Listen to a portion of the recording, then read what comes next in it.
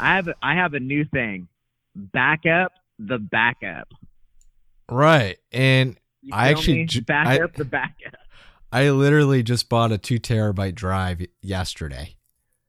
I that might be your best studio purchase of the year, because when you go back 5 years from now and you're like, oh God, I'm so glad I saved this because it's all fucked up over here, which happened to me. So I mean, this has happened to me where like projects have been completely in shambles. You're like, what is this? It happened to Haunt's Burst into Flame. I went back to go listen to it, and I was like, what is this? And I had Andy, who I didn't oversee everything on it. That was part of the weird thing about the beginnings of Haunt, other than Luminous Eyes, which is funny because it still seems to be like most people's favorite thing that I've done, which I literally did in a weekend just for fun. It wasn't meant to be. It didn't mean to overshadow the band I was in. And it did. Right. Massively. So I went back to go check it out, and we had John's friend here, like supposedly engineering it, and it was like the album almost didn't get done. And I'm like the type of guy where it's like I write so much music, it's like I was gonna just throw them all in the garbage can and start over, because it was like I had done demos myself. Like I recorded the drums, I played, and like I wrote songs, and then I had Wolfie who played drums on Luminous Eyes. He was getting really sick at this point in time though, so it didn't end up going like we thought. Mm-hmm. He came and he did like the pre-production with me, which I just ended up deciding to put out on vinyl, because like with all the knowledge I have now, I was like, I can make this sound like better than the album. I was like when the dude came to like record the drums, it like Wolfie got sick, had to go to the hospital. He was like given 6 months to live at the time, and I didn't really have a band, so I was like auditioning drummers at the time as well. And then I was just like, this is a fucking fiasco, because like he had come and recorded with the dude, and he was just really sick. I mean, he had stage 5 liver failure, and his heart was failing. So I don't know. He magically survived it all. But how is I've been to California a few times on vacation and shit, and like once in a while I used to just be like, fuck it, I'm gonna go on Craigslist and see if there's any people that like jam out there, and I couldn't find anybody, and I thought that was like insane. No one. Dude, I'm a one-man band. If you're not a one-man band out here, good luck, dude. I don't understand. So hard to find people to play with. Like, there's nobody that plays. Nobody plays, man, and they're all in LA, and they all have these certain. I mean, I'm not saying everybody in LA is like this, but there is like a definite thing, because I moved there and lived there for 2 years. Yeah. And I couldn't find a band. I couldn't. If you could believe this at the time, this is fucking shocking to me. This was like 2006. Yeah, that's like prime time. I couldn't find. I was 20. I was 25, so I was young, and I couldn't find anybody that wanted to do Black Sabbath type music or Megadeth. No one. That's insane. Like I was like, what is going on? And then I was like, I was going to these auditions, and they're like rock bands, and they're playing Evanescence type shit. I'm like, dude, you're like, guys. I was like, pack my shit. I was trying to tell them. Yeah, I was trying to tell them. I'm like, maybe why don't you guys think like don't you guys listen to like Thin Lizzy and shit? Like, what the fuck is going on? Like, but anyway, long story short, that just failed, and I ended up back in Fresno, which I'm not even from. So, but I knew people here that played music, so it's weird because like I grew up in the middle of nowhere. I grew up in Calaveras County, which is like foothills, population 7,000, right? And there's nobody to play with up there. I had to bail. So I just thought that was insane, dude. Like, when I think of LA, I think of like the biggest metal scene there is. Like, none. It's like so like we can't even really find like many bands to play with, dude. There's like a handful. There really literally is a handful, and some of them are already defunct. Like they lasted like a couple years. It's just the young people, like the younger, like there's like this audience of like people that are like mid-20s right now, maybe early 20s that are starting some bands. But like any teenagers or anything beyond that, there's no young people like upholding anything. There's no like getting drunk in the parking lot kind of vibe happening. Yeah, I got you. I think it's just, I don't do that stuff, and I don't really condone it. I used to do that stuff. That's what it was all about. But, you know, as a grown-ass man, you're not going to catch a 39-year-old dude like myself, like I don't even get drunk. I haven't drank in 10 years. But you're not going to catch me drinking in the parking lot. Let's just put it that way. I just am too headstrong. I got too many things going on. But when you're a teenager and shit, that's what you're supposed to be doing, I feel like. Right. Supposed to be getting reckless. It's the only time in your life you really can be reckless when you look back. It's as long as you don't get a DWI, you're all set, dude. Yeah, if you fucking coast through that shit wisely, then yeah. Because like in your 30s, life gets really, really real. Because like you start realizing you're like, well, all right, I'm 30. Like, what the fuck have I done? Well, like, in 10 years, yeah, 10 years, I'm gonna be 40. This literally leads to my first question I have. All right. You ready? How do you balance being a full-time father figure and being the frontman of Haunt? And the frontman of Beastmaker and the bass player of Hysteria and running everything and writing all of it. Like, you missed quite a few things in there. Yeah, I guess I did. And being the engineer of it all. It is extremely challenging. I'm fucking constantly burned out, but I have a fire that just can't be extinguished right now, because my goal in life, and I think some people start to realize this eventually, my goal is to write one hit song. It doesn't even have to be in my band either. Yeah. I just want to write one fucking hit. Like, I don't give a fuck if I end up writing some shit and somebody else picks it up and they're like, hey, I'm going to rework this. Like, sorry, it's going to be whatever it is now. I don't care. I just want to be fucking, like, I've worked really, really hard at writing songs, like, for a long time now. Yeah. And, like, it's just something that I want to happen. That way I could fulfill the dream. I don't even care about any of just that one hit. That's all you need is one hit. Just to fucking say I did it. You know what I'm saying? It's like, fuck, like, I did the shit. Now, like, I have different aspirations as myself as an artist, you know, like with the things that I do, because, you know, like, I like certain kind of music, but I also have played in a lot of different types of bands in my life, and being from Fresno where there's not a lot of bands. Anyway, I'll get to that later, but to balance it, so we have like a really like pretty scheduled thing here with me and my wife, like during normal time, because my wife teaches, I stay at home and just do music. Yep. 3 days out of the week I watch him all day. Like, so Monday, let's just say Monday, Wednesday, Friday, I watch him from fucking 6 a.m. when he gets up till 5:30 when my wife gets home, and I give her a little break to wind down, maybe if she's lucky, depending on the madness of, you know, parenting an infant. And then I go into the studio, but the other 2 days my mother-in-law comes over and watches him the whole day. So I get like, I'll be out here for 12 hours. I don't even leave. Like, I just boom in here. And then 2 days out of the month, I only have to, she comes over Friday as well. So I get like 3 full days of just being by myself, working on music. And then Saturday and Sunday, my wife is like, all right, get what you need done. Because she knows it's like the fucking shit that I do and the mountain of stuff that I have going on all the time.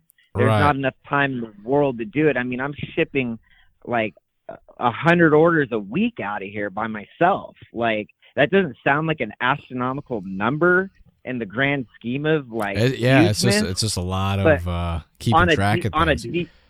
On a DIY level, that's huge. I'm doing it. Yeah. You know what I mean? Like, Metal Blade or somebody would be like, whatever, well, that ain't shit. But to me, I'm on the fucking move right now. I'm figuring all these things out. The Postal Service knows your name, dude. Oh, dude, they know me. I actually put things on the fucking.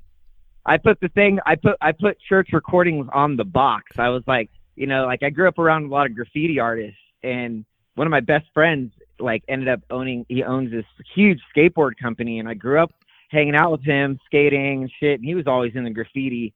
And I didn't really understand. He used to be like, dude, it's all about just getting your name up. They tried to get me involved in it one time, and like, they're like, all right, you need a tag name. And I just wasn't there. You know what I mean? I was just like, I was safe for me. I was like, first off, I didn't want to get in trouble because these motherfuckers, I mean, we were like 16 and this dude's on house arrest and shit in the summer. I'm like, fuck that. I'm like, you're not locking me inside for an entire summer of my life when I could go out skating, going to shows and kissing girls and stuff. Like, no, you're not. No, this is not. So I didn't go down that route. But a lot of those things like really come to my mind now, like when it comes to like the branding of things and how you operate that. So I kind of like do that. But yeah, I mean, the people around here, the people that pick up the mail, like her and I have become really good friends now because like I from a distance, because I talk to her all the time outside, you know, the mail lady, because she had to come pick up. She's like, is this correct? You have 250 parcels? And I was like, I'm sorry. I'm sorry. I was like, I am sorry. But I can't go to the post office anymore. They have it completely shut off.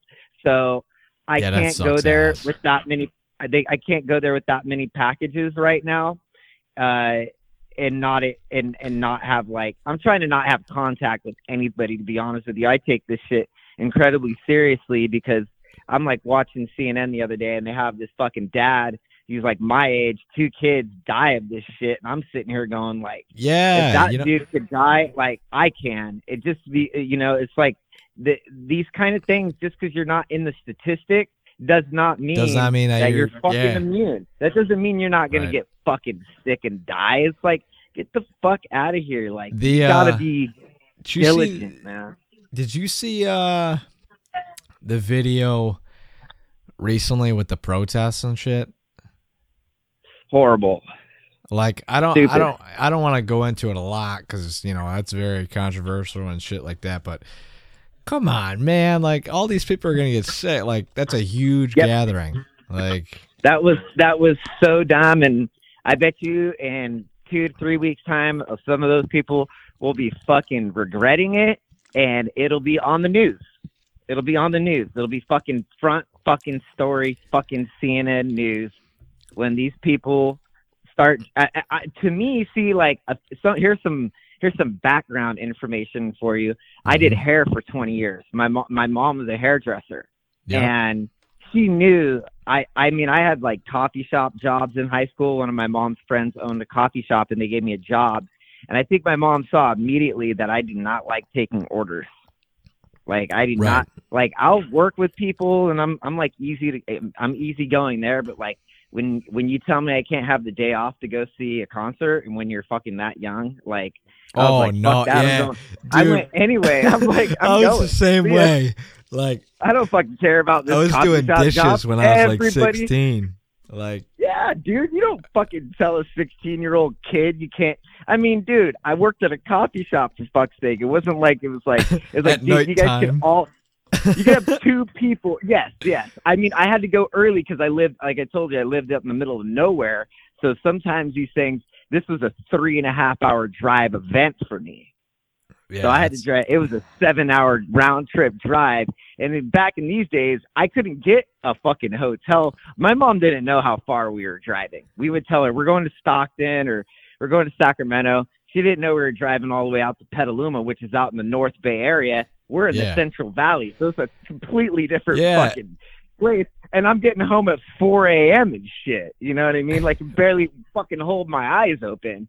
But, I mean, that's... So, anyway, doing hair, I ended up being a hairdresser. And for 20 years, almost, I just stopped doing it recently. When the music stuff started growing and, like, I finally didn't have to rely on hair as an income. You're breathing on these people, like your tools have been, the things that happen in a salon. And I also taught at a beauty college, so I know about all the sanitation and stuff that goes on. Dude, there's no fucking way that they're doing all the shit that they need to do to protect the public. There's so many fucking things about touching public people and being in the public like that. Yeah. You're just, that's it. It's fucking stupid. I'm like, they're like saying there's a line for the fucking barber shop. I'm sitting here going, your hair is that important right now? Nobody fucking cares. Nobody cares. Nobody fucking cares right now. Dude, I was wearing the same sweatpants until today when I realized, I was like, these are disgusting. I had like ashes all over them from my joints, coffee stains. And I'm like looking at them, I'm like, these are fucking gross. My son has like wiped his mouth everywhere on them. But like, who fucking cares right now? It's like, you're not going to see anybody. It's like, yeah, get dressed, take a shower, shave, like maybe put some clothes on. If you got to go somewhere, take the step, make yourself feel good or whatever. But I don't know, man. It's really strange times, and it's strange times to the music business. The music business is taking a huge fall. Booking? See, the thing that I'm thinking about, I'm like, booking agents are fucked. They are so fucked.